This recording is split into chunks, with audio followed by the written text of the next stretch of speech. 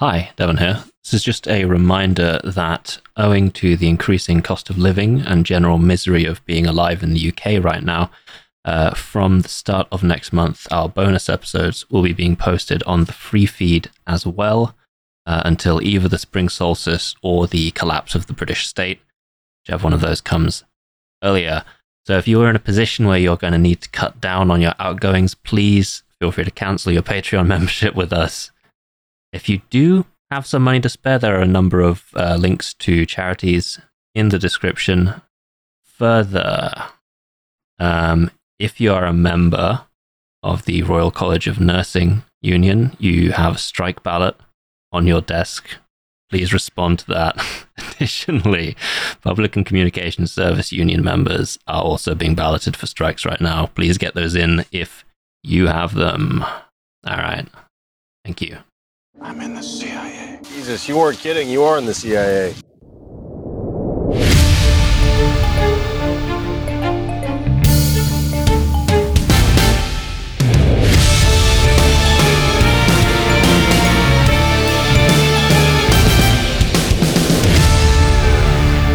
Hello and welcome to another episode of Kill James Bond. I'm Alice Caldwell-Kelly. I'm joined, as ever, by my friends Abigail Thorne and Devon. Hello. How you doing?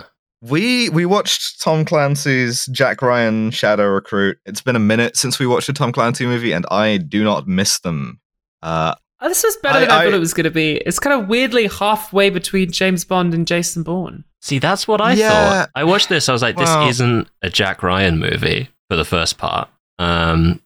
No, it basically isn't. But the thing is, right, I was kind of done with Jack Ryan. I was dragging my feet about watching this. I'm like, I don't want to watch it because it's going to be like mediocre. There's not going to be anything interesting for me to say about it. I was wrong about that second part, but I guess I figured that Tom Clancy died in 2013 or something, and now that he wasn't around to terrorize directors on their own DVD commentaries like he is with The Sum of All Fears, Hollywood decided they would do another run at Jack Ryan and try and make this like a franchise movie.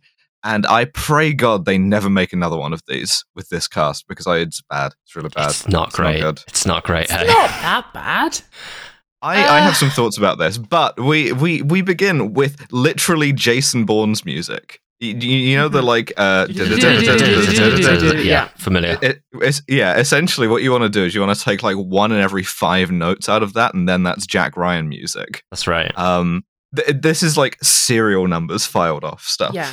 It's good. We open in London and we do my favorite thing that a movie can do, which is wide shot of a bunch of landmarks and then London, just to be like London. Big Ben, Houses of Parliament, lastminute.com presents The London Eye. And then it just goes London at the bottom, and you're like, yes. It's like typed in, like it's typed in, like it's on a spy Which is also computer, a Bourne thing, yeah. Do you know what else this movie's like?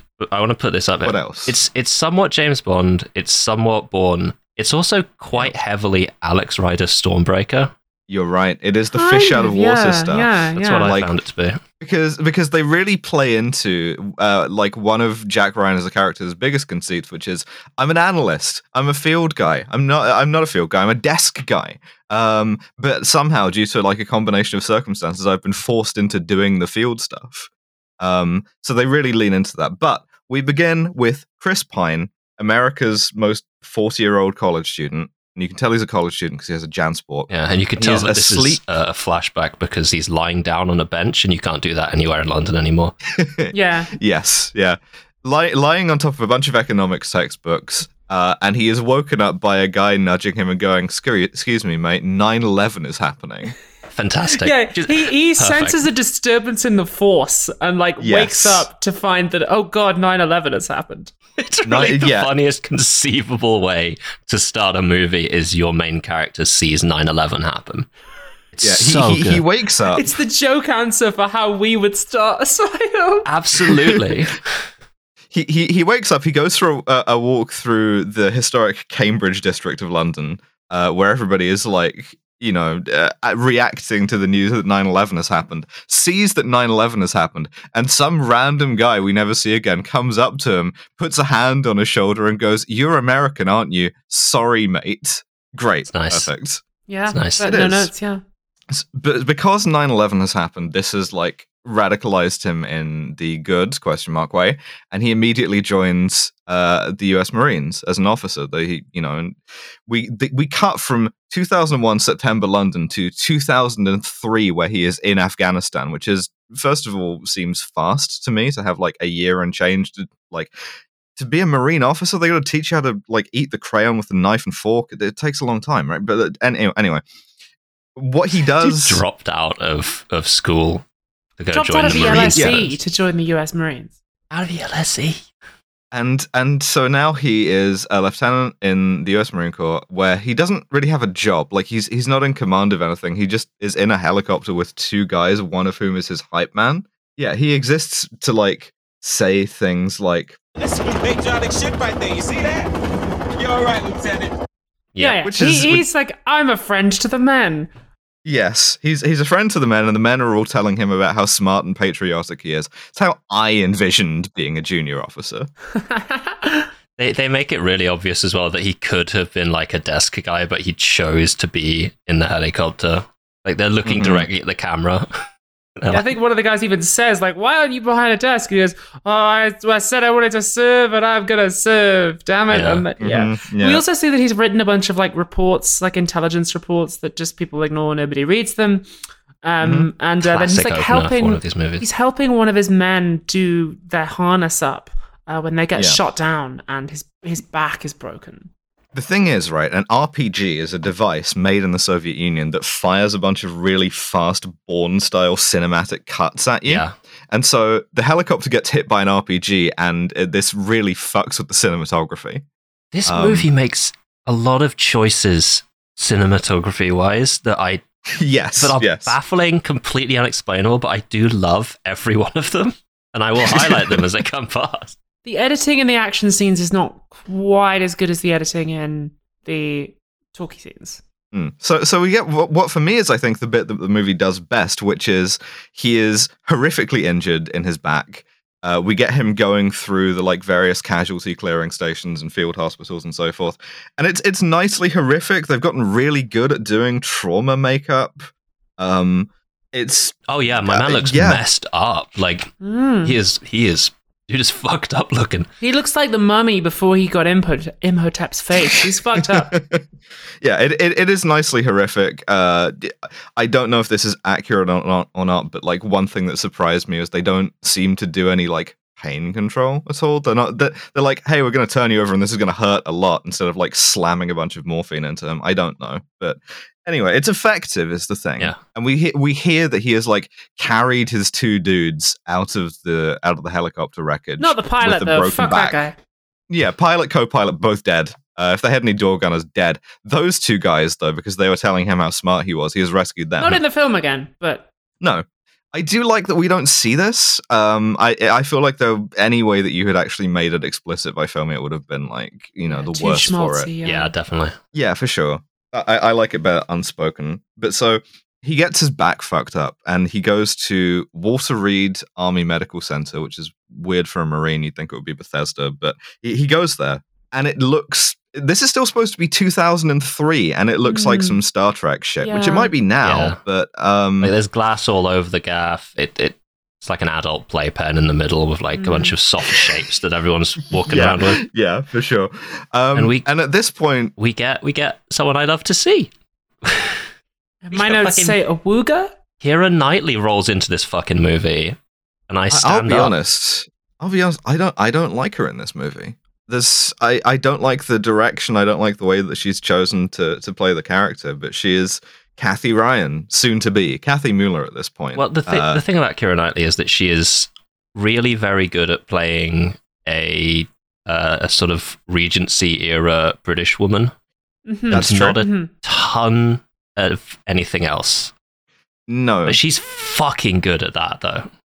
Yeah, it's kind of odd to see this like Regency era British woman just with an American accent, because I'm like, there's just something about this is like slightly off. But I mean, it's not the best American accent, and also this is something I'll get into later. She's played and written, I think, as kind of a bit of a manic pixie dream girl. Yes. One thing that you notice, and you can't stop noticing it, is that she does too much with her lips. like she's acting predominantly with her lips in this movie.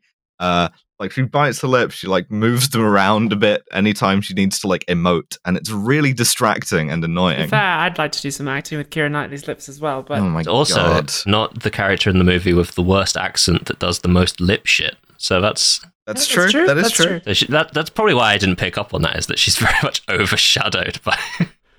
I don't like that they make Kathy his doctor, because it's like, a bit fucking cliche.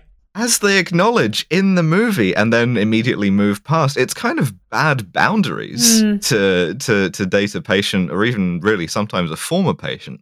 But she teaches him how to do PT by like being Keira Knightley at him. Yeah, basically. Being like, yeah, you can do this and also not get addicted to Percocet because I'm gonna because move my lips use at your you. willpower. That's yeah, exactly. Don't become a drug addict. Just say no. As he is struggling to get himself back up on his crutch, he sees a guy who has lost his lower leg, and this like inspires him to be like, my own sort of like vertebrae that has been reduced to the consistency of apple crumble. That's nothing. Mm-hmm.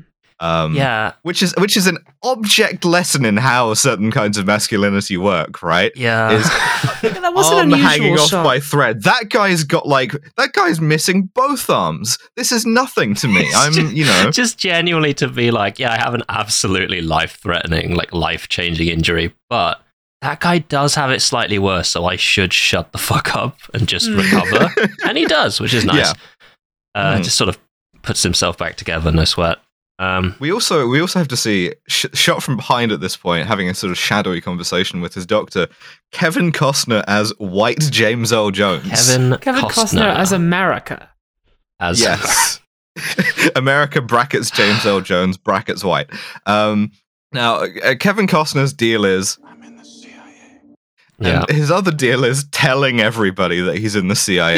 Yeah, Kevin Costner immediately winning the Brian Cox Memorial Award for Intelligence. It's actually on his like ribbons when he's in naval uniform. Yeah.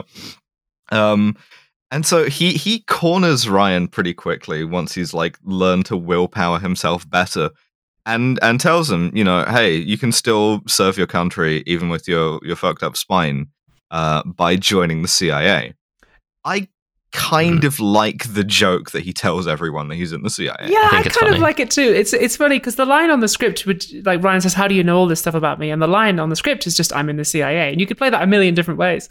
And I just thought it was an interesting decision by Kevin Costner to play it as a joke. Like, he just does it in a stage whisper, kind of like a waggly eyebrows moment. It's just like, I'm in the CIA. And they're like, woo. It's a fun decision to play it that way.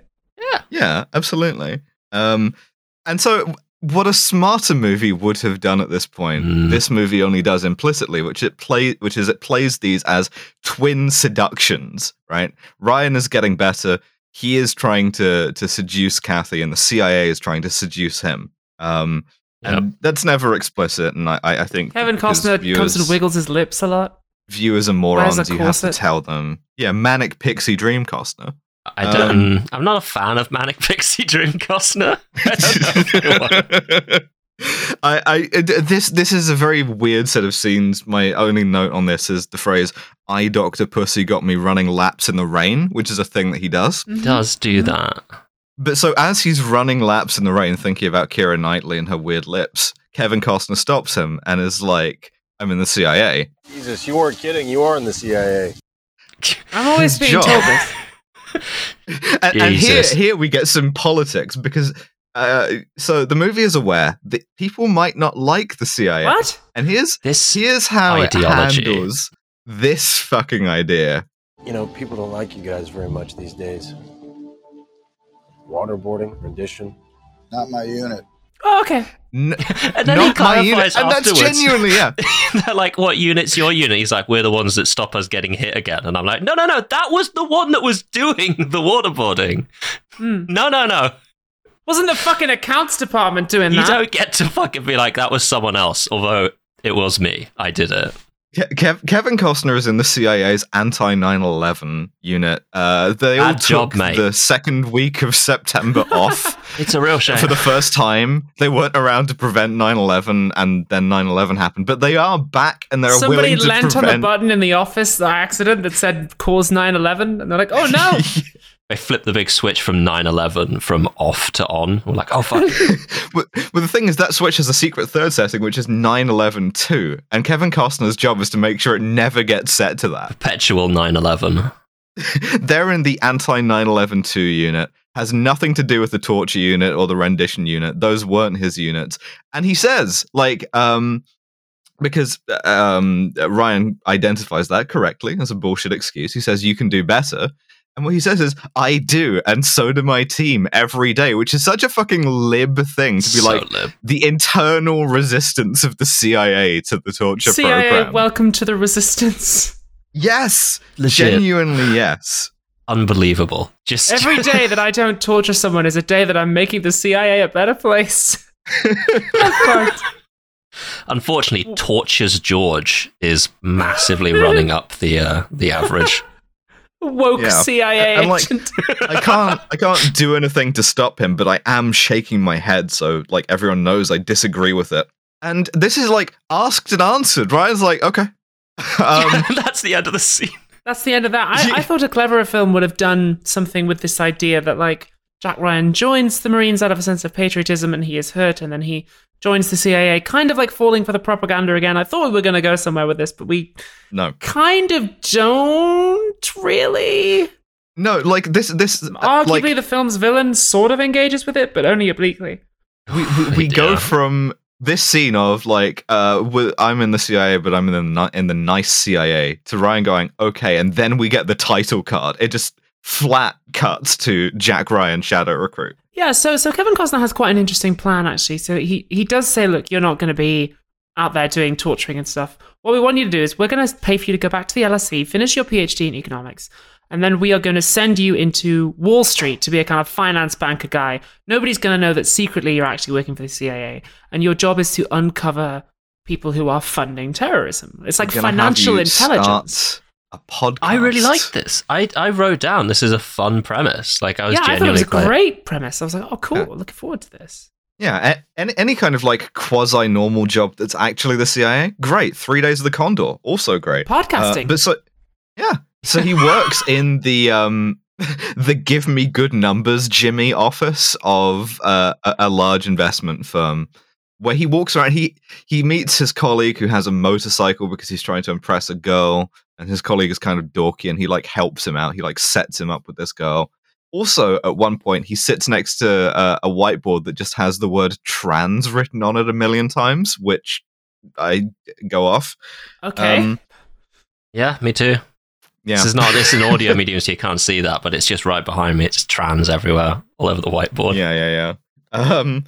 But so we see that he is like chasing down some suspicious transactions in a Russian bank. At the same time, the UN is voting on some intrigue. And we get a weird scene where there's like a US diplomat talking to a Russian diplomat, and they both look exactly alike. Yeah, that's slightly weird. The moment it was like the first guy walked in and started doing a bad Russian accent, I was like, oh, okay, all right, this is the movie. Perfect.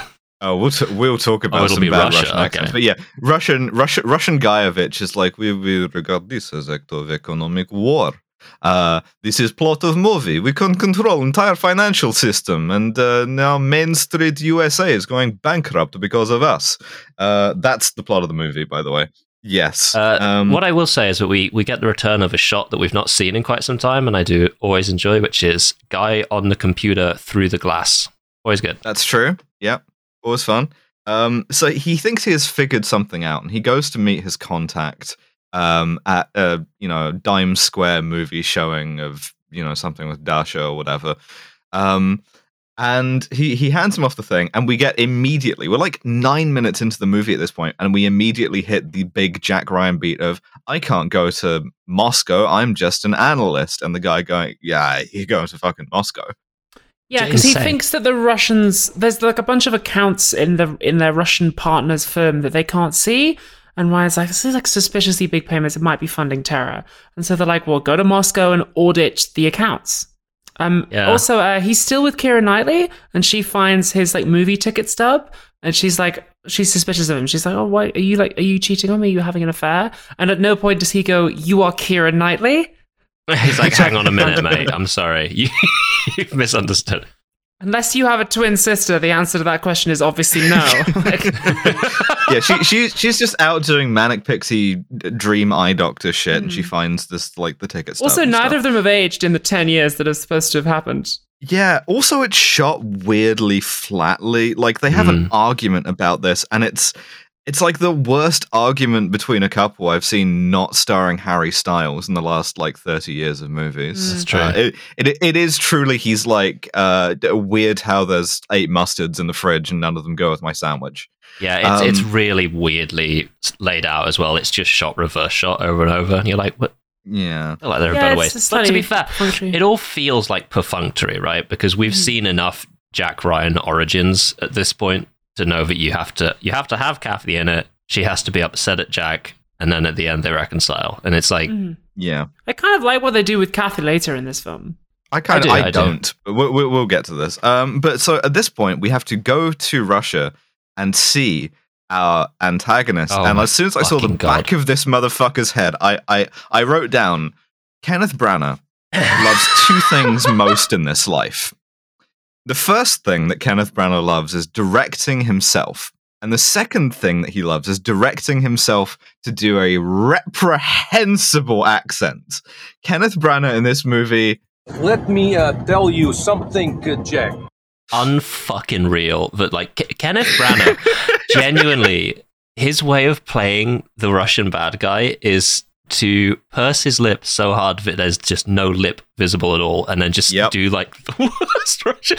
Oh, Mr. Ryan, we see there is nothing you possess. Let me tell you something, Jack. See, the thing about Kenneth Branagh is that he is currently Brackets working carefully. Yes. The thing about Kenneth Branagh is the main thing I like to remember about Kenneth Branagh is that he is currently working in the British film and theatre industry. And is a very powerful and influential man. So my agent has just handed me a note reminding me that I really liked this film and I enjoyed his directing and acting in the film. Abby, it's fine. We're just gonna everything that we say about this movie, about Kenneth Branagh, about his action, direction, all of this. We know this because you said to us very enthusiastically before we started recording. Yeah. This is we're just transliterating basically. These are your views, but it's fine if you don't feel confident to express them. So anyway, not even the views of Kill James Bond. It's just solely just Abby. It's just Abby. Yeah, a shame. Weird. Yeah.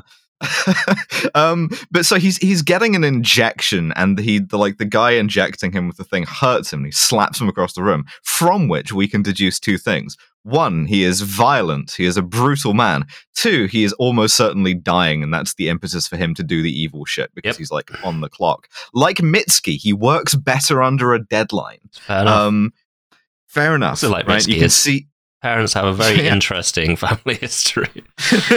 Yeah, but you can kind of see the turns this movie is taking ahead of you. He goes to meet some Russian leader in the woods, and the Russian leader is like, "It is time to activate secret plan, but no one can know of secret plan."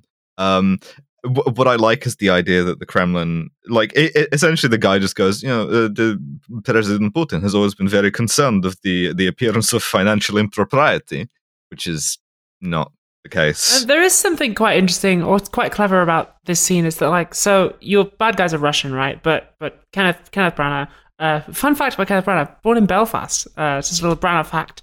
Kenneth Branagh doesn't speak Russian. Yeah, he still has the accent, too. Let me tell you something, Jack. Kenneth Branagh doesn't speak fluent Russian, so something quite clever they do in this scene is they shoot them from behind a few trees. So occasionally the actors are passing behind the trees. They shoot them from quite far away. It's a full body shot, so you can't see their lips moving. And Kenneth Branagh has almost no lines in this scene. It's just yes, minister, no minister. And you cast an actor who can actually speak fluent Russian as the guy who's doing the majority of the talking. And they do that a lot in this film. Is that whenever the main characters or the English or British actors who don't speak Russian have to speak, they shoot them from behind. It's just a quite clever way of disguising the fact that they don't speak Russian. I enjoy it. It's well done. It has robbed me of my favorite Tom Clancy bit, which is they zoom in on a guy's mouth and he's speaking, and then they say a word that's the same, and then you know that they've switched from Russian to English. It was really good in Hunt for Red October, and it's just getting worse and worse. We also do this thing because we're in Russia, so we get again establishing shot of Red Square. It says Russia. And again, you're like, yes, I know what Red Square. I know where Red Square is, man. I'm not mistaking St. Basil's Cathedral for anything else. So back in New York, Ryan's boss is like warning him about going to Russia. He'll agree to send him to like audit these accounts. But he's like, you got to be careful there. It's a corporation, not a country. They're still ideologues, but the ideology is money. And that is a great fucking time capsule misread of Putinism. That's one for the ages right there. Because a lot of very smart, very serious people believed this of Putin for a long time. I would say very few Russians did, but a lot of Western observers were like, "Oh yeah, it's just it's just naked greed." And it's like, well, not just. There is a quite interesting moment though where Ryan says, "Yeah, I understand what you mean. Like they're doing capitalism, we're doing capitalism. We're all in the same boat, so don't rock the boat." And the guy says, "It's not a boat; it's a luxury yacht, and we're all in it together." Which is like quite nice, actually. It's like, no, we, the American ruling class and the Russian ruling class, have an alliance here that is against the working class of both countries. So don't fuck it up, Jack Ryan.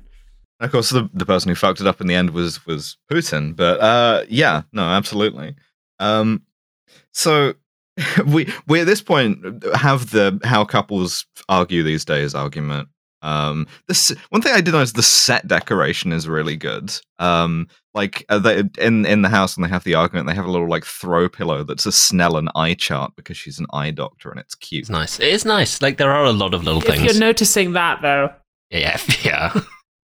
While the drama's happening, I'm just looking at the background of a scene and be like, "Oh, it's a good paintings they've got in the background." Yeah, absolutely.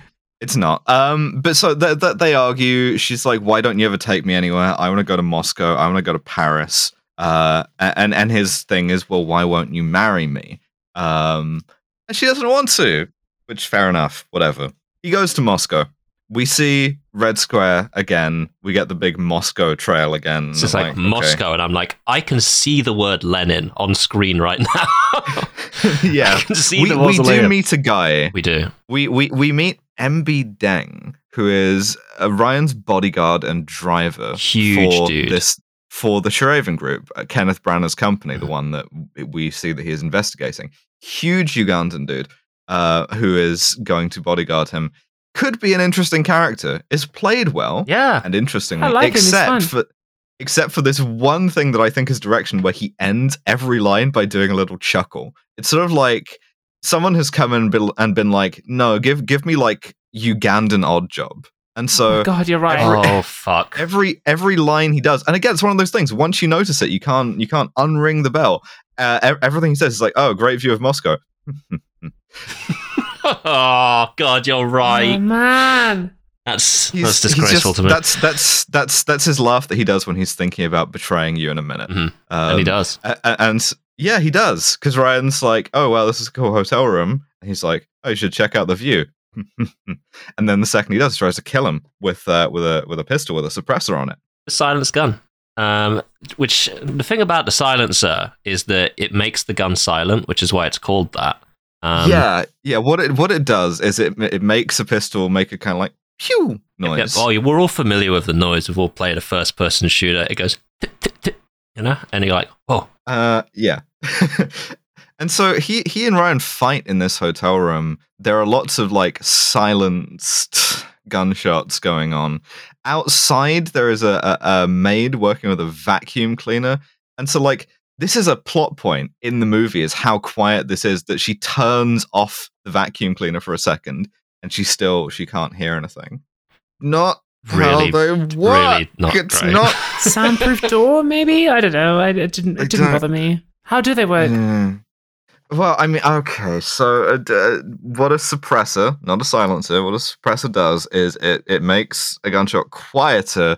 However, it's still a very loud sound because that's what a gunshot is. Like there are things you can do. There's like other things you can manipulate, but by and large, what you're talking about is reducing the ability to determine that something is a gunshot, but not that it's a loud noise, or where it is. But so they fight. They get into the bathroom from Casino Royale because every spy's first kill has to be in the bathroom. Yeah, the thing about being a spy is you just get really nice hotel rooms. Yeah, fucking lovely. It is a nice room. Yeah. It is really a nice room. This is such a nice hotel. I want to know where this hotel is.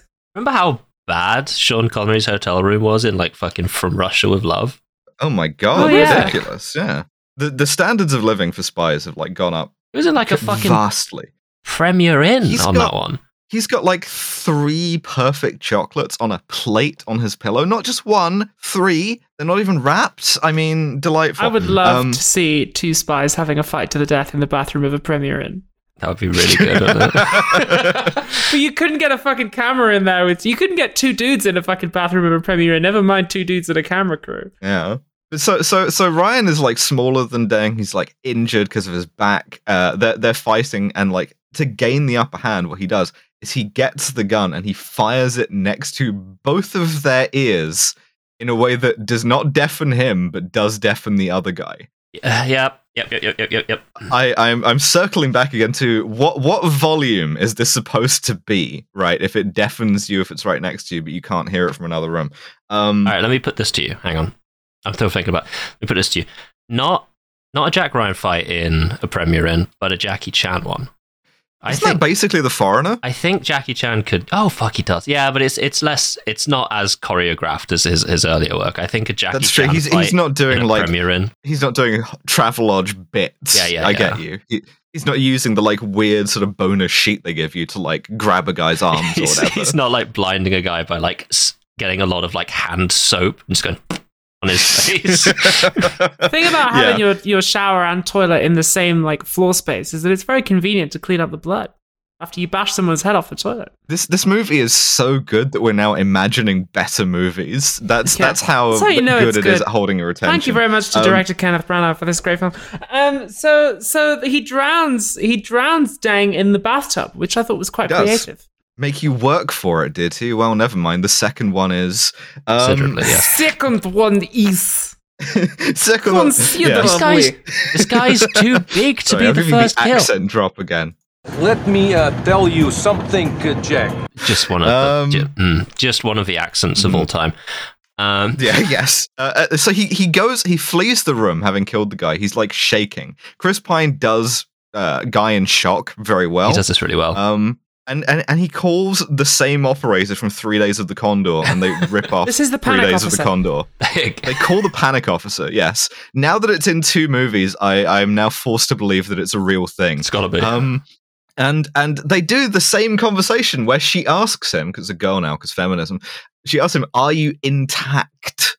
And he doesn't remember where what any of the codes mean, and so he breaks protocol like 3 Days of the Condor.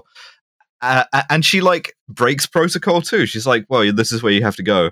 You're a Marine. You'll get through this." And I'm like, okay, but if that kind of like niceness and support helps, why wouldn't you just do it to start with? Yeah, it's quite odd. Yeah. If you're calling for help, why shouldn't they fucking act like your mum in the first place? You know, like this is the CIA, you silly little sausage line. How can I help? Babe? You ring them up and they're like, "How are you doing?" You're like, yeah. Are you hang up? Do you need anything, bestie? so they're like, okay, just fuck around. Panic Officer is like, "Hey, babes, what's up? How you doing?" Would genuinely be this more is the helpful. Checking in on your blokes line. Can you just? Yeah, 100%. But so this is this. She tells him just hang around Moscow for a bit and then go to the location, Point Gamma, where you'll be met. And he sees. He says your feelings are valid. Moscow. Codename callback. Yeah.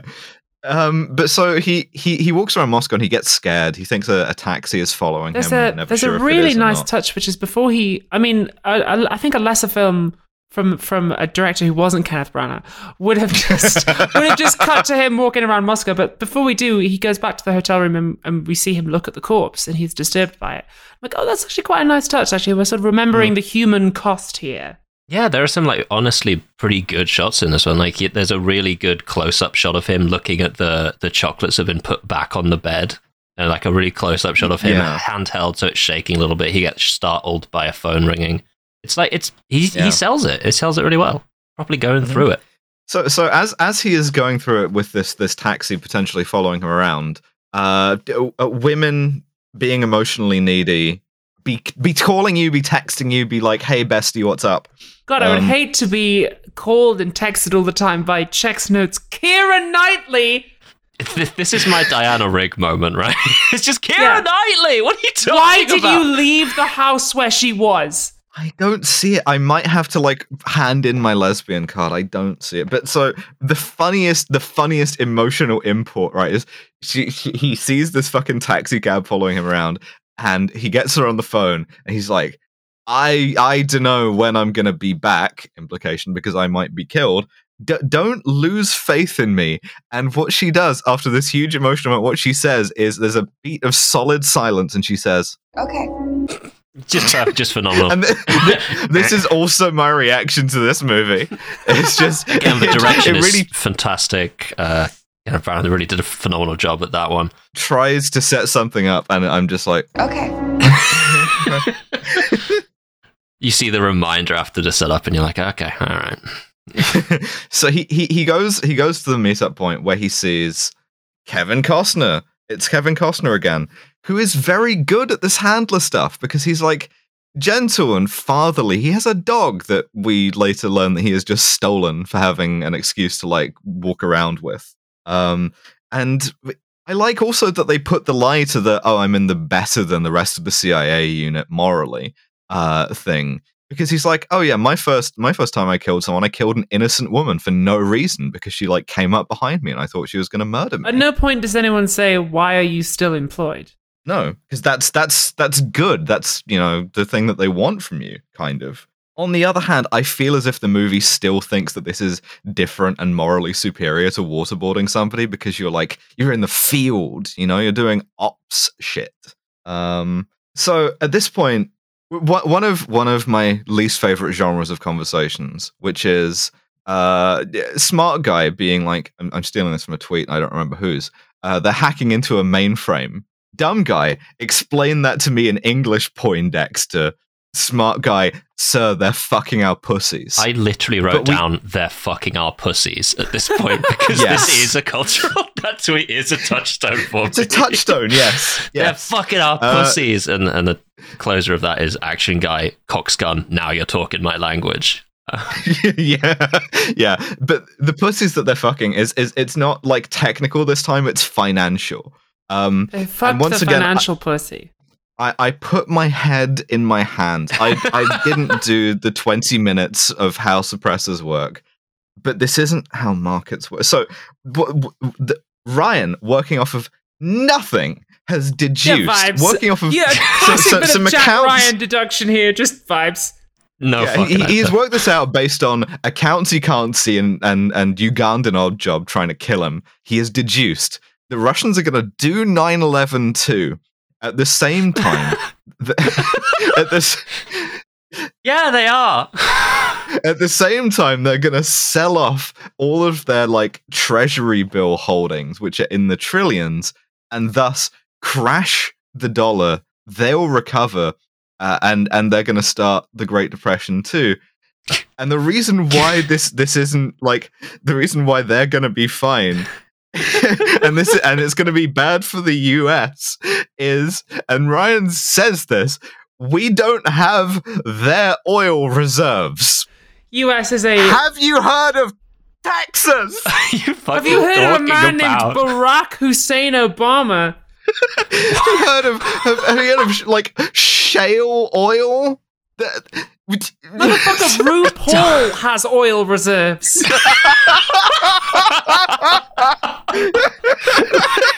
The US is a massive net exporter of oil. What are you talking about, Jack? Unfucking believable. A man is dead. Also, like 9/11 didn't crash the dollar. Why would 9/11 after 9/11 they just suspended trading? It is later a key plot point that after they pull 9/11 they are going to suspend trading again.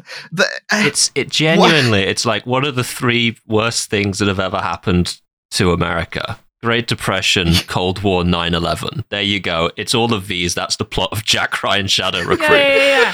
It's like, he even says it's going to cause a second Great Depression. It's like, oh shit. Like the stark warning here, right? Because like the plot, all Tom Clancy things are like, this is dangerously plausible. It almost never is. But the thing that is dangerously plausible this time is, we've made a mistake financializing our economy because now it's so tied up with Russia's that they can just detonate our economy at any time and not hurt themselves. Listen, I know hindsight is 2020, and I know that it's easy to make fun of this now. So I will. This is the dumbest shit I've ever heard. It doesn't work that way. We had it proven to us now that it doesn't work that way. Russia are perfectly capable of fucking their own economy. They're fucking their own pussies. Yeah, so in order to forestall the Russians fucking our pussies, Kevin Costner gives him a gun. And he's like... Well, this bit is quite clever because Jack Ryan says the fund transfers, the selling off of the dollars, you can't just like sit it down at a computer and do that like with a mobile banking app. You've got to pre-program that in. So if we can hack into Cherevin's mainframe and fuck his pussy... they'll be planning to sell off the dollars right after 9/11/2 happens. So all we have to do is figure out when he's planning to sell, and we'll have the approximate date and time of 9/11/2. Yeah, weirdly 9/11 again. Thought they'd go for the anniversary, I guess. It's not as good as 9/11. He hands him the gun. He's like, "You're operational now," which is like he's already killed a guy in country on he was doing an operation. What do you, and then he leaves him with the abandoned dog, which is a nice shot. Doesn't have as much malice as I think the movie, like, I think it's more malicious than the movie intends. I thought the dog was going to come back, but never mind. No. Yeah, because the next shot is Jack Ryan walking up a staircase, and like the entire time he's being revealed as he walks up, I was like, come on. Yeah, I wanted the dog to be there. And he's just dropped the dog back off. But so at this point, we now have to get into another theme of this movie, which is the Russian Orthodox Church is spooky. Anytime we gotta talk about what the fuck was this scene about? It's the Russian equivalent of the muezzin filling time, right? This is just like it genuinely. I'm going to talk about that later on. Genuinely is prejudiced against orthodoxy, which is an insane sentence to say, but it has found a new kind of bigotry, where every time a Russian character needs to do some plotting, they go to church. The choir is like doing some like church Slavonic kind of like in the background. And they like, there's candles, there's incense, there's all of this stuff. They're in front of like an iconostasis. Going like, it is time to destroy the West. I'm really glad you made that comparison to the muezzin, actually, Devin, because that's something I was going to say, and a note that I've made later on, because this happens again later. It's like, it feels like this film took a lot of the cinematic language of how films portray scary Muslims and just changed some of the set dressing. Yeah, you're for not sure. wrong at fucking all. It really does. This Kenneth Branagh's character could 100% have been an Arab being played by Mark Strong. Could have been. I'm not saying if that'd be a better movie or not. Because hard to imagine. At this point, I don't know if it would be a better movie, but it is a movie we would watch. We briefly go a little bit James Bond here because Jack Ryan goes to meet Cherevin in his like huge James Bond villain office, and they trade some fucking like Bond one-liners. Yeah, it's not very British, is it? Or very cricket, that kind of thing. It's Mickey Rourke bit in Stormbreaker where they're just chatting for the first time. It's the British bit in Doctor No. It's a classic scene. I don't know. I quite enjoy seeing it again. I have some thoughts. First of all, about him getting into the office, because Ryan spends most of his time in Moscow walking into lobbies. When he walks into the gaudy hotel lobby, I'm like, wow, that's a pretty good gaudy hotel lobby. When he walks into the office of the bank, I'm like, wow, that's a pretty good gaudy hotel lobby. And when he walks into Cherevin's office, I'm like, wow, that's a pretty good gaudy hotel lobby. It's like, yeah, like the sets are really good. There's such an insane security setup as well for Cherevin Industries for what is facially a brokerage. It's like they go through the security pods from the BBC TV series Spooks and also My Gym. I refuse to answer whether or not I imagine myself as an MI5 agent when I go jogging. I used to go to a gym that had these as well, actually. Do you think of yourself as an MI5 officer when you go jogging? I like tap myself in, and in my head I'm like. So we get possibly the least earned cultural moment here, which is Ryan sees a big portrait of Napoleon on the wall, and he goes, "Is that Napoleon?" And Cherraven goes, "You know your history, Mr. Bond." This is the funniest shit in the world, because you don't see the painting until it's already been discussed, those two lines. So he goes like, "It's a nice painting, is that Napoleon?" And it cuts back to like, you can't see the painting yet. And he's like, "I see you know your history." And it cuts to a third shot. And this painting is like the entire third wall of the office. To be honest, yes. It was kind of a gimme. He is wearing the Napoleon hat. Also, can we talk about how weird it is for this movie to make a Russian patriot idolize Napoleon? Napoleon, Russia. They didn't get on, as far as I'm aware. No, not very well. But I mean, I guess if you had gone like, "Is that Suvorov or whatever?" then the hogs would not have understood. Yeah, they do that with Kathy later. Yeah. Also, Kenneth Branagh has a thing, right? And Kenneth Branagh's thing, one of his things is... I mean, the main thing is that he's currently working. It's just like Alice gets cut off and we just hear her flatly overdubbing it. Great acting. If Kenneth Branagh wants to convey smart guy, what he does is talk fast. And he like clips his words a little bit. It's the exact same diction as his Poirot, and you can tell this because he does this here. He's like, "I have like moved all of the funds. I've sold all of the stuff. There's nothing for you to investigate. Fuck off. Thank you for your time. Goodbye."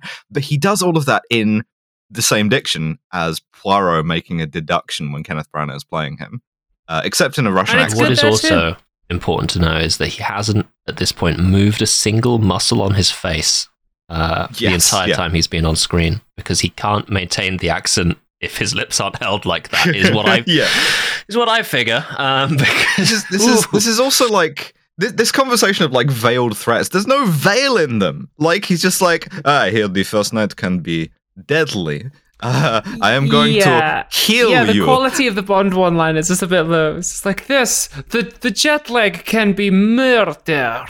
It can feel like a drowning man in bathtub. Isn't that like, it was Pierre Novelli who came on the show to be like, it'd be very funny to just have a James Bond one-liners, but he can't do metaphors, so he's just I wonder what your pussy's like. We get basically pretty close to that in this movie, but so scrambling for a reason to like stay in Moscow, he's like, Ryan goes, "Well, let me like take you to dinner with." This is his move, man. He doesn't know how to do any other move. He did this with Kathy several times as well. He's just like, "What if we went to dinner? How about that?" Yeah, when in doubt, ask him on a date.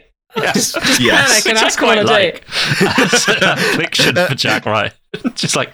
And Branagh knows and tells him that his wife Kathy is like in Moscow. She has come to the hotel to try and surprise him.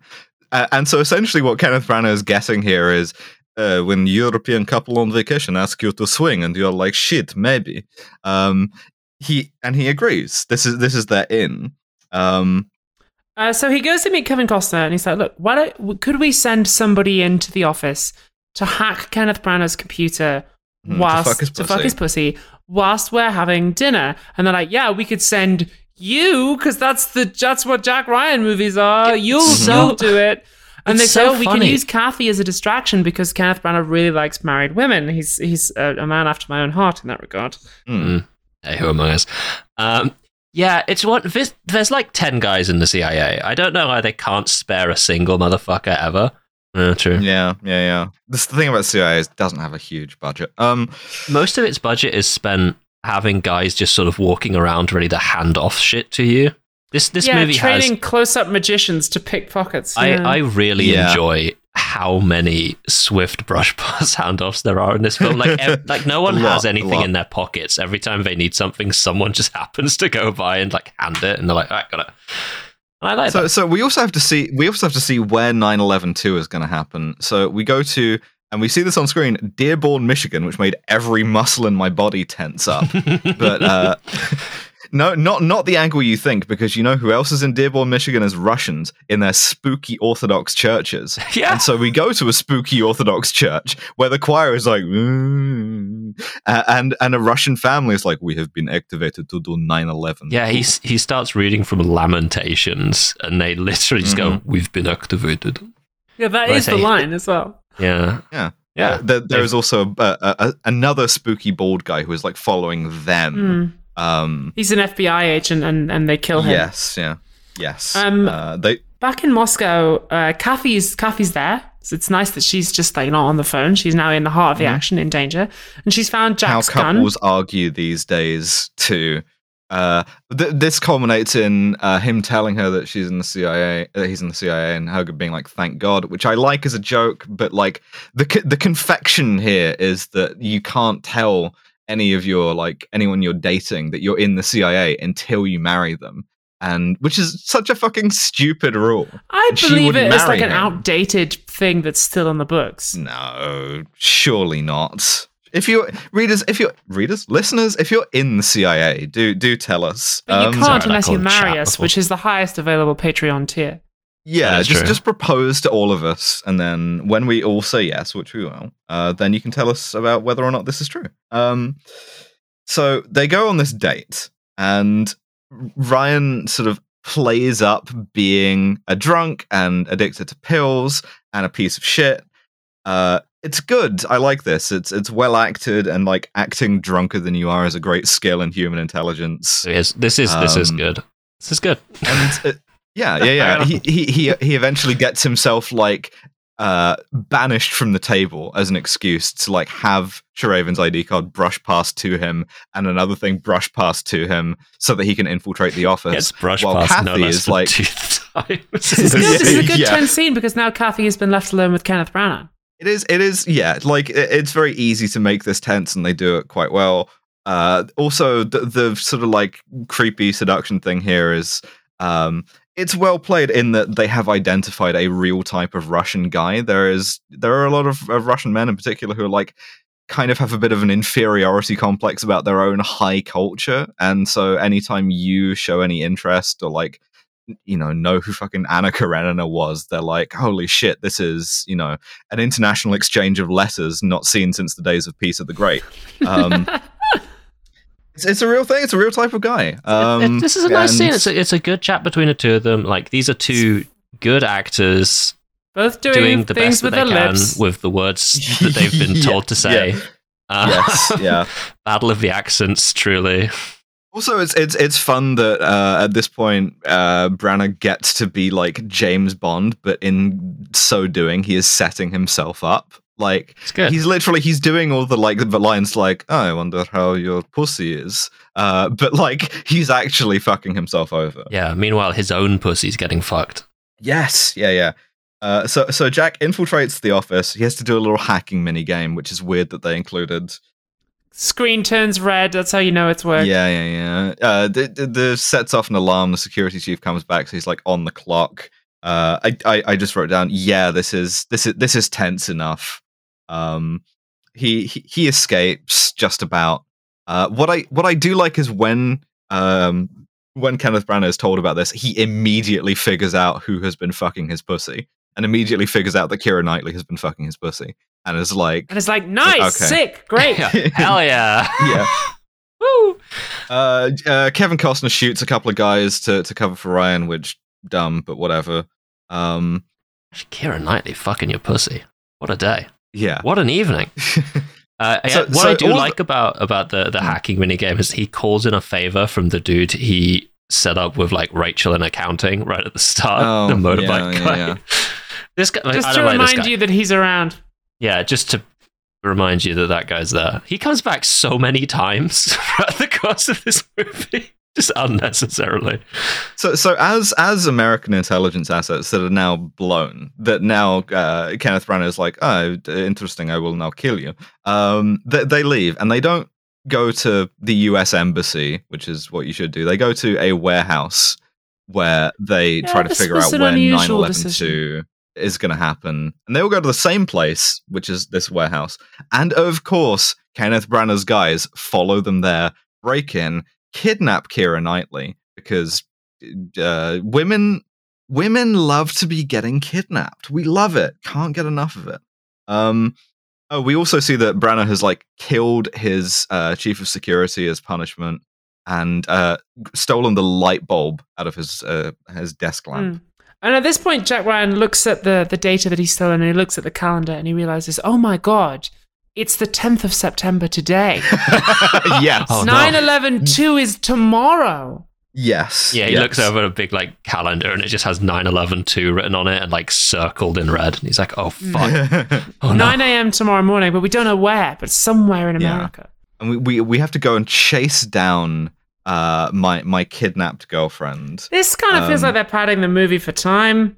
Yeah, it does. Because they go and chase her and like get her back like in 10 minutes. I'm like, okay. Well, this is we'll talk about this because they use a special fucking gadget watch, which gives you a nice like Hamilton Watch Company tie-in placement. She is like captured by Kenneth Branagh with some of the least effective duct taping I've ever seen in a movie. And then we get some a genuine moment of sadism, right? So Kenneth Branagh calls him up. He does the accent, and doing the accent, he's like, "Hey, I'm gonna put a light bulb in Keira Knightley's mouth because there's like a pressure point on someone's neck that you can use to make them hold their mouth open." I don't know if that's true, by the way. If you do know if that's true, DM me. I'm gonna put a light bulb in her mouth, and then when she bites down on it, it's gonna like fuck up like all of her mouth and her throat and her lungs with broken glass. And this is a genuinely new kind of sadism to me. It's also, I would say, played explicitly as a sexual threat. Like, you're putting a thing in a woman's mouth, for one thing, but second of all, he like literally sniffs her hair. Also, listeners, don't put light bulbs in your mouth because it's very, very easy to get them stuck there. That's not true, by the way. I looked into this. Don't think that I didn't go to the National Electronic Injury Surveillance System and search for light bulb-related accidents. The thing about getting a light bulb stuck in your mouth is a myth. Oh, shit. I'm going to go put one in my mouth, like, later today. Well, fuck me, I guess. If you're interested in being the third host of Kill James Bond... Also, I can't find any examples of anyone, like, biting on a light bulb, like, by force like this. However, a lot of, like, between 1 and 300 people a year in the US are apparently seen by hospitals for light bulb-related injuries to the mouth. I can't find a single death. A lot of people who have, like, got lacerations to the inside of their mouth, no one's died. So this is perhaps not as effective as Kenneth Branagh is making it out to be. Still horrifying. It's like pitch perfect, like, Brosnan-era Bond villain. I think it's good. Yeah, but the thing is, right, I think that this gets to something that it makes me very uncomfortable in the same way that I've been uncomfortable about since we did The Foreigner and the torture scene in that, which was worse because it was nominally perpetrated by the good guys, right? Field expedient which is, as well. Yeah, exactly. I think that it is considerably sicker to use this kind of like sexualized torture threat in your movie as part of the like ostensible, we have to show how grim this world is or how determined this villain is, that this is how far he's willing to go. I think it's genuinely repulsive to use it in that conceit, you know? Yeah. I have some... I really don't like it, and it's like a feminist podcast. It's something that I'm not happy about us like glossing over. I want to talk about this because it's really uncomfortable. Well, the mark of how bad the villain is like his willingness to hurt women. Yeah. Yes. Yeah, absolutely. Or like, it's things like this, or like, I think sexual assault, like depictions of sexual assault in media to show you how bad the villain is, are always something that I find immensely distasteful. 100%, yeah. And it's like there are movies about sexual assault and about torture that like have their sympathies with the victims. This is not one of those things. This is one of those things where it is pornographic in a way that is deeper than any like actual pornography. It's the kind of same thing as Hostel. It's the same thing as a lot of horror movies where it's like, we're inviting you, the viewer, to experience this vicariously and get a little shiver from like how scary and how threatening and how gross this all is. And it makes me really fucking uncomfortable. Yeah, I suppose the idea that Keira Knightley might feel anything about, or the character rather, the idea that Kathy might feel anything about this incident or that it might have sort of lasting psychological impact on her is kind of never really addressed. No, Because she she's doesn't fine do a whole afterwards, lot yeah. after this point in the film. No.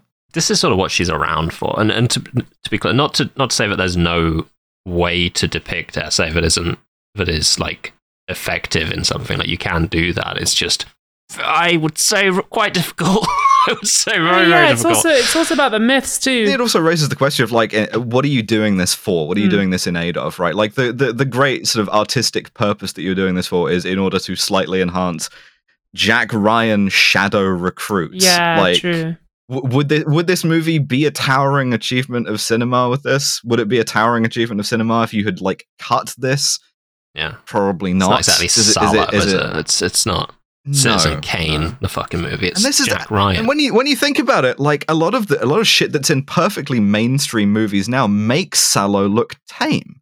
That's not an exaggeration. You can go back and watch it, and it is like it's ludicrous. It is funny now to watch it and be like, this is what was thought to be, beyond transgressive at the time, and is now middling. It's mid. So yeah, no, I think this speaks to the sort of increasing sadism and misogyny of our culture. Certainly. Fair enough. It also contributes to myths as well, because most women who have light bulbs put in our mouth, it's put there by someone who knows us. That is true. You're very, very unlikely to be kidnapped by an evil Russian.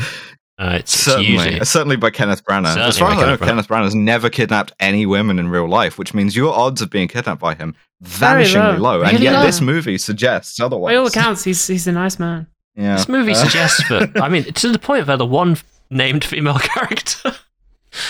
That's not true. Kenneth Branagh also has a secretary called I want to say Natalia.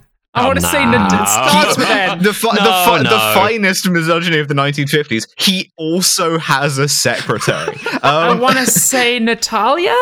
Maybe. So every Russian secretary is called Natalia. That was a gimme. That doesn't count. Ryan rescues his wife, but he leaves Kenneth Branagh alive. Are there any other women in this film? CIA, there's a CIA assistant agent who doesn't have it. Yeah, Gemma Chan's in the movie, but like very briefly, which is a massive waste of Gemma Chan. At this point, we now have to go to a plane where Ryan is going to do all of his analysis. And analysis is mostly a process where you yell at people, because that's when they make their best decisions. And he goes he bypass, so on and so forth. Yeah. Who exactly is fucking our pussies? Who is doing this? And they From what work position, out what angle, what duration? Bizarre line, by the way. He took a cash advance of $6,000. Then he went black. What? And then that's what about that? The CIA's child identifier, which is weird that they just have on staff, is like, wait a second. Cheraven's dead kid isn't really dead. He's been infiltrated into the United States to get revenge for the war in Afghanistan that the Soviets were in. And we then cut to this kid who is getting a van. He steals a van from work, and very briefly, a Kaufman star is born, because he talks to a guy in the process of stealing this van, and this guy delivers the following lines. Hey, Al, where you been? You know some kind of shit. The FBI was crawling all over here yesterday looking for you. He gets killed, and as he is killed, he is pushed back on a dolly shot attached to him. Yeah, that was a really interesting shot. Fucking baffling, but I love it so dearly. Yes. Nothing else like this happens in the movie. He stabs this guy, and then it looks like the Twilight baseball scene. He just slides back, and you're like, what did that Kenneth Branagh in the director's chair, okay, first set of lines you're going to give me in Marge Simpson. Second set of lines, you're going to start whispering, and you're going to hey, you do this shit with the FBI. And then third thing that happens, you're going to get on this dolly, and we're going to stab you at the prop knife. This guy briefly becomes the protagonist of the film, because we experience the stabbing as he experiences it, as a sudden shock in which everything goes weird. But it's very odd. It was an odd decision, but a good one. Kenneth Branagh sat on the director's chair and just be get weirder. Make this weirder now. Yeah. Put him in a shopping cart. He's a creative filmmaker who's currently working. That's true. Hey, I literally like this shot. I just don't understand it. So Alexander, I don't know this what guy, it's meant to make me feel. He's kind of a rip from the Americans, to be honest. He's doing all of this shit at the same time they're analyzing. Keira Knightley is just sat there reacting to stuff. She's just thinking about her sort of light bulb trauma, I guess. There's a great shot where she gets kissed, and like where Jack just like kisses her offhand, and her expression afterwards is really, really weird. Like she's like, why'd you do that? Just like, what? Huh? They work that not in the script? Like, yeah, they work out that they check all of his social media, including, and I just got this with a drop, Reddit, and they figure out that he's got a van in Pennsylvania, which they raid. Nobody blows up Pennsylvania, Jack. Which is the Philly funny. PD blew up part of Pennsylvania. Yeah, they raid the house. What's really funny, all the SWAT team gear looks like shit, but they raid the house. The FBI guys in like windbreakers with pistols go in ahead of the SWAT guys, which is good. And they're too late. The guy, he's dumped all of his stuff. He's cleared his, and he's like driving to New York, as Keira Knightley figures out, to do 9/11/2 to Wall Street. Yeah, 9/11/2. Wall Street never sleeps. Let him do it. Yeah. So they get off the plane. He kisses her. She's like, okay. She's getting the drop. Just her going, okay. Yeah. Okay. Ryan, she literally is just like, I'll be in this movie later, and then like leaves. Yeah. You're like, all right, see you later. Ryan, and fuck me. Ryan and Costner then go into a helicopter to fly to Manhattan.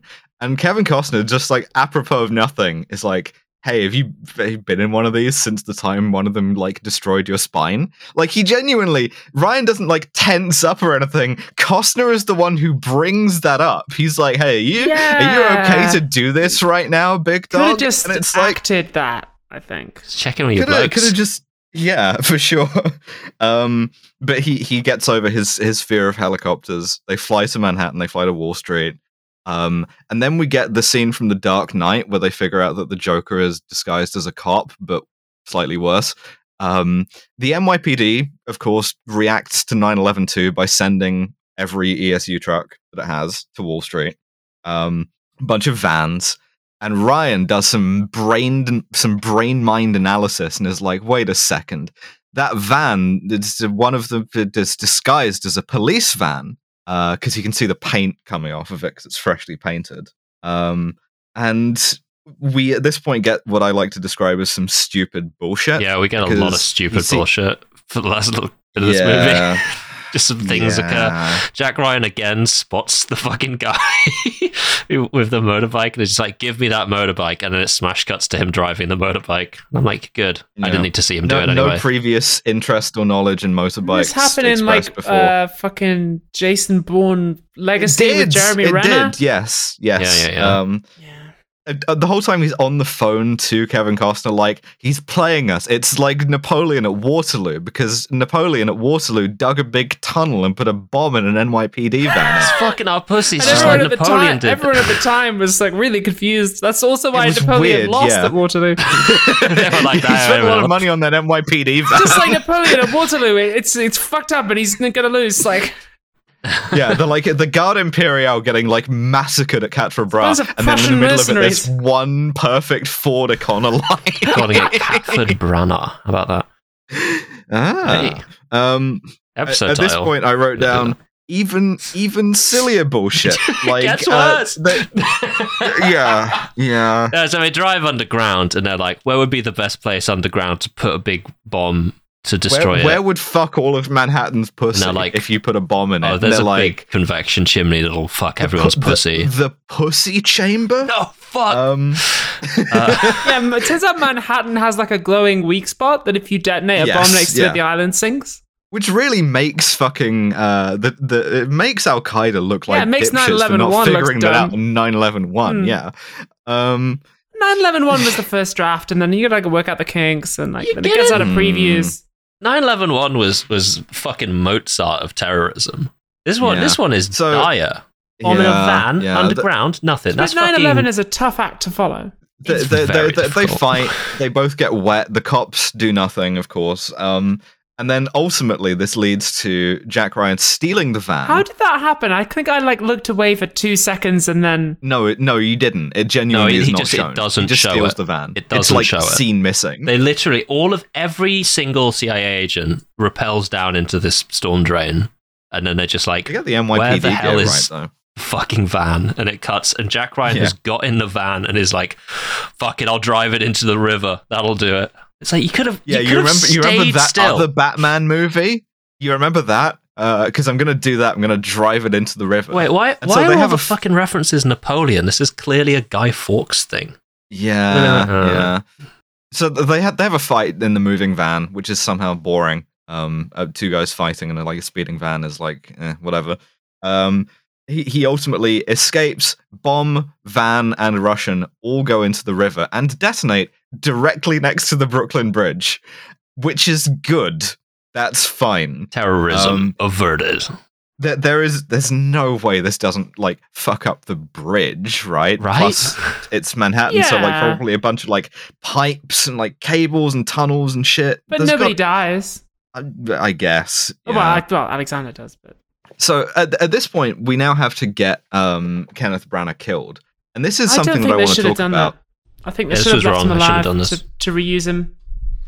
Well, the thing is, he's dying, right? I would have let him die of the cirrhosis that we're told dying of. But the thing is, right, this is a thing that I want to talk about because every movie with a Russian bad guy in it now, going back to Sum of All Fears, is okay, when they fuck up, they have to get taken out in a kind of Miller's Landing mob movie kind of way. And the implication is I think this is a way to cope with the idea that there is no way to punish Russian bad actors. The guys who did that nerve gas poisoning in Salisbury, they just went home. The guys who poisoned Litvinenko, one of them's in the Duma now. There is no way for us to cause them to have any real consequences. But that's unacceptable to an audience. So instead, what you have to do, the cope that you have to offer them is, the punishment for failure is worse than anything we could do. Which is flatly not true. These guys get rewarded, but instead they get the Miller's Landing thing where the guy who he met in the first place literally has him killed in a drive-by in the woods.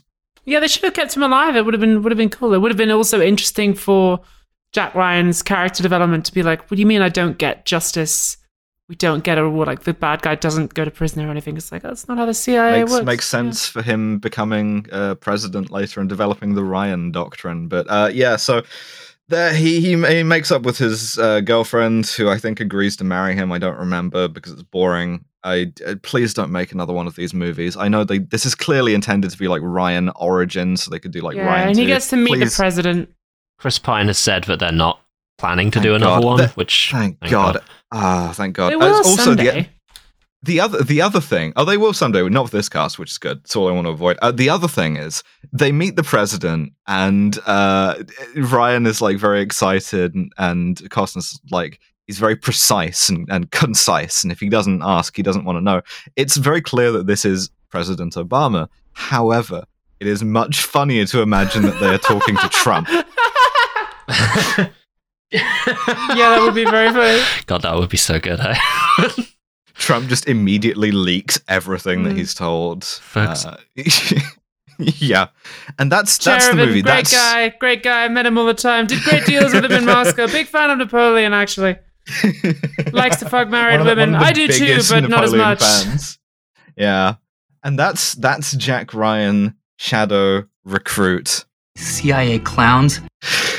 I did not enjoy this movie. It particularly made me have a lot of thoughts about torture and about graphic sexual horror that I hope I've expressed well, but I don't think I've expressed fully. And I will probably come back to on the next movie that does something like this, because every movie does something like this now. Be interested to look into this. But we have a science-based system on this podcast. We have a few things. This couple of things. So first of all, we'll talk about what it says about masculinity. What? But there is one last movie that we could conceivably put into this series. Oh, is this Without Remorse? With Michael B. Jordan, the origins of what's his called? What's his fucking name? Clark. John. Clark. That's the one. Making John Clark Black is an interesting thing. I'm actually excited to see that. I want to see that too. Because part of his deal as a character is that he is like the slightly more macho side of Tom Clancy's sort of like Maryland Catholic Irish id. So I'm interested to see that. They are, in fact, also making a movie of Without Remorse presently, but that's not going to be out for a bit, and we will deal with that when we have to deal with that. What do you reckon this film, in general, says about masculinity? You think you've got it bad? Well, you've still got fucking legs, haven't you? I think that's the main thrust right at the start. It's okay to ask one question about power. To be like, do you do torture? Wasn't my unit. Okay. You have to accept anything you're told, though. You can ask any question, but you can overcome disability with like eye doctor pussy and willpower. Mm-hmm. It's okay to kill people as long as you feel bad about it. Mm-hmm. That's right. Wall Street has made the United States terribly vulnerable, but not in any of the real ways that it has. The silence your gun entirely. It's just, they make it silent. There's no such thing as a suppressor. It makes it silent. I think genuinely that it does have something to say about masculinity, and that like Jack Ryan is convinced that he's an analyst, and I can't do it. It's like, actually, you are capable of the kind of manly things that you have to do, which is like killing people and getting eye doctor. Yeah, he leans in. Yeah. He's a boy boss. I really hate that word. Yeah, can we strike I think it's quite effective. Strike that from the record? No, I think that's a really valuable and useful term, actually, because he does kind of like find his masculine virtue throughout this film. It is a kind of like coming of age man story. Like at the end, he's like riding a motorbike and like he's dating Keira Knightley and stuff. I mean, he was like fucking Chris Pine and a Marine at the start, but whatever. Yeah. I can't believe any of these things. You cast a Hollywood Chris in anything, and I just like. Yeah, it would have been better if he was an average starting Joe. as an underdog. That's why I enjoyed Harrison Ford as him so much. He had the right energy for it. Weirdly, so did Alec Baldwin. Yeah. So would have Kevin Costner, who they wanted to cast instead of Alec Baldwin. He finally gets to be in a Jack Ryan movie, and it's as white James L. Jones. We have a science-based rating system on this podcast. It's called the SCUM system. Stands for SMARM, Cultural Insensitivity, Unprovoked Violence, and Misogyny. So, on a scale of 1 to 7, how smarmy do we think this movie is? I want to give it a couple of points for the Bond one-liners in The Office. So they're fucking our pussies. Mm-hmm. It's pretty fucking smarmy. A little, yeah. I gotta be honest with you, it's pretty smarmy. I work I do better than waterboarding every day is Smarm Central. I want to give it like a 4. I forgot that he said every day. Cultural insensitivity. Every day. It's weird. We've invented a new kind of racism. Yeah. That is fascinating to me to use the like cultural markers that have evolved to be racist to the Middle East to just transpose them onto Russia is a really interesting choice. Side note, the soundtrack for this, the church Slavonic choir for this, the title of that on the soundtrack is Faith of Our Fathers, which is, again, the kind of soundtrack title you would give to the sort of like Cod Muezzin stuff. And it's like, okay, every Russian is inherently tied to orthodoxy, and orthodoxy is a thing that you use to like conspire against the West. Yeah, it's bad. It's definitely it's grim. used as like a marker of like foreignness and untrustworthiness. If you want to see a movie that gives Russian Orthodoxy a deserved kicking and also understands Putinism much better than this movie, I highly recommend the movie Leviathan. By the way, yeah, no, you're not wrong. Bonus feature at some point, maybe. Possibly. So how about a 3 or a 4? I would say a 3. Yeah, I'd say so. Unprovoked violence. Violence. Oh, it's violence is fine if you're sad about it. There isn't that much unprovoked violence at all. I would say there's essentially none, because they go out of their way to show the one like proper bit of violence they have him do as provoked. Yeah, for sure. I'd say it's pretty low. Yeah, it's. I mean, 1 if anything, 0 if it's possible. I think it might be a 0. Yeah. Okay, we'll go for 0. And misogyny. I am cracking my knuckles. What do you reckon? Yeah, so Keira Knightley in this is not playing a character. She exists women exist to be fucked, kidnapped, tortured, all of which is sort of much of a muchness in the texture of this script. So they're worried that you're cheating on them. Yeah, it's a point as well that like she never expresses any sort of opinions about the themes of the film, which are like, you know, like you arguably like patriotism and like serving your country and stuff. These are all things that are for men to do. Women exist to be fucked. It's like what is her fucking purpose in it? Like, what is her character's goal? She wants Jack Ryan. That's it. That's fully it. There is a female CIA agent who has one line and gets to do a brush pass, and that's it. So it's progressive in the sense that women can also do brush passes. Yeah, maybe we should invent some kind of like super Bechdel test where it's like, do your female characters have anything to say or contribute to the themes of the film? Yeah. In this case, case, the answer is no. No, absolutely not. 6? I would say 6. Yeah. 6. That gives us a total score of. We can name that after ourselves, in fact. Wouldn't that be nice? The KG Bechdel test. That gives us a total score of 13, which is the same as the Sum of All Fears. And yes, it's and like the same as Jason It's the same Bourne. movie. Yes, it's the same movie. These things are like pretty on the. It's only half of Clear and Present Danger, so whoo. It's less problematic than A Queen's Ransom. It's got that going for it. I mean, especially now. Especially with the benefit of hindsight. I look back on some of the other Jack Ryan films that we've done, and I would say that this, with the possible exception of Sum of All Fears, which was a bit of a slog, this is maybe the least fun I've had.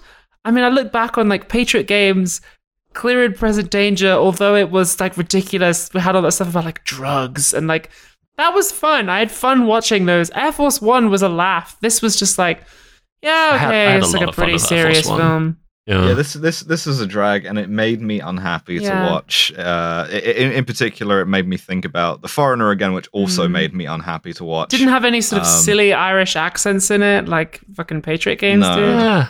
Come on. Did have some silly accents though. Impossible to note here on the record who by, though. Yeah, could have been anybody. Could have been any of us. Yeah, that's right. So we our next mainline thing is going to be Without Remorse, right? And then after that, we're going to look very strongly into doing the Man from U.N.C.L.E. series. However, we also have bonus episodes, but because of a special announcement, because of everything being shit and expensive, we want the podcast to also not be expensive. We'd like it not to be shit. We can't always promise that. We try our best in regards to that one, but yes, we can make it not expensive. A program called The Winter of Content, whereby over the winter, while the cost of living is higher, while you're going to like use more energy, which is more expensive because the Russians are fucking our pussies financially, that you get the bonus episodes for free. You can still pay us for them if you want. We would like it very much if you do, because the Russians are fucking our pussies also. But if you just want access to the episodes, we will release them for free. So the next bonus episode is Abby's choice. Yeah, I mean, I knew that for the start, we wanted to kick off the Winter of Content was a very, very strong choice. A film that I'm sure will be very good. I've never seen it before. A landmark just a in great filmmaking. Cinematic achievement. It's Agent Cody Banks 2, Destination London, which I've never seen. But the reason I chose it, listeners, is because it's very short. And I don't know if you're aware, but I am currently performing 8 theatre shows a week. And Sunday is the only day that I have off, although it's actually a day for recording this podcast and doing press interviews. So I chose a film that we can watch quickly. We not can just, really have to think shit. about. We can crank that one out. No worry. Yeah, and then, by the time it gets back around to me and I'm ready to psychologically devastate all three of us again, you won't be working as hard. So... looking forward to that. Really pumped about that one. Also, listeners, if you don't have tickets to come and see The Prince, you should do that because it's good. Dev came to see it and they I saw it very recently and it was an absolute fucking delight. I'll see it when it runs in New York. But in the meantime, thank you for listening. Subscribe to the Patreon if you want to, if you can afford to. If you don't, then check out some free episodes anyway. One thing I will say is if you have the money to spare, I'm going to link a few places you can throw the money that'll be more helpful to society than us in the description of this episode. But if you have spare money various after that, of food banks and stuff, yeah. Yeah, like the website for the Civic Playhouse, where you can buy tickets for the Prit. Oh my god. No, for real. I'm not putting that in. I'll put that in, but it's going to go in a clearly delineated bit from... Yeah. All right, this has been Kill James Bond. Jazz outro!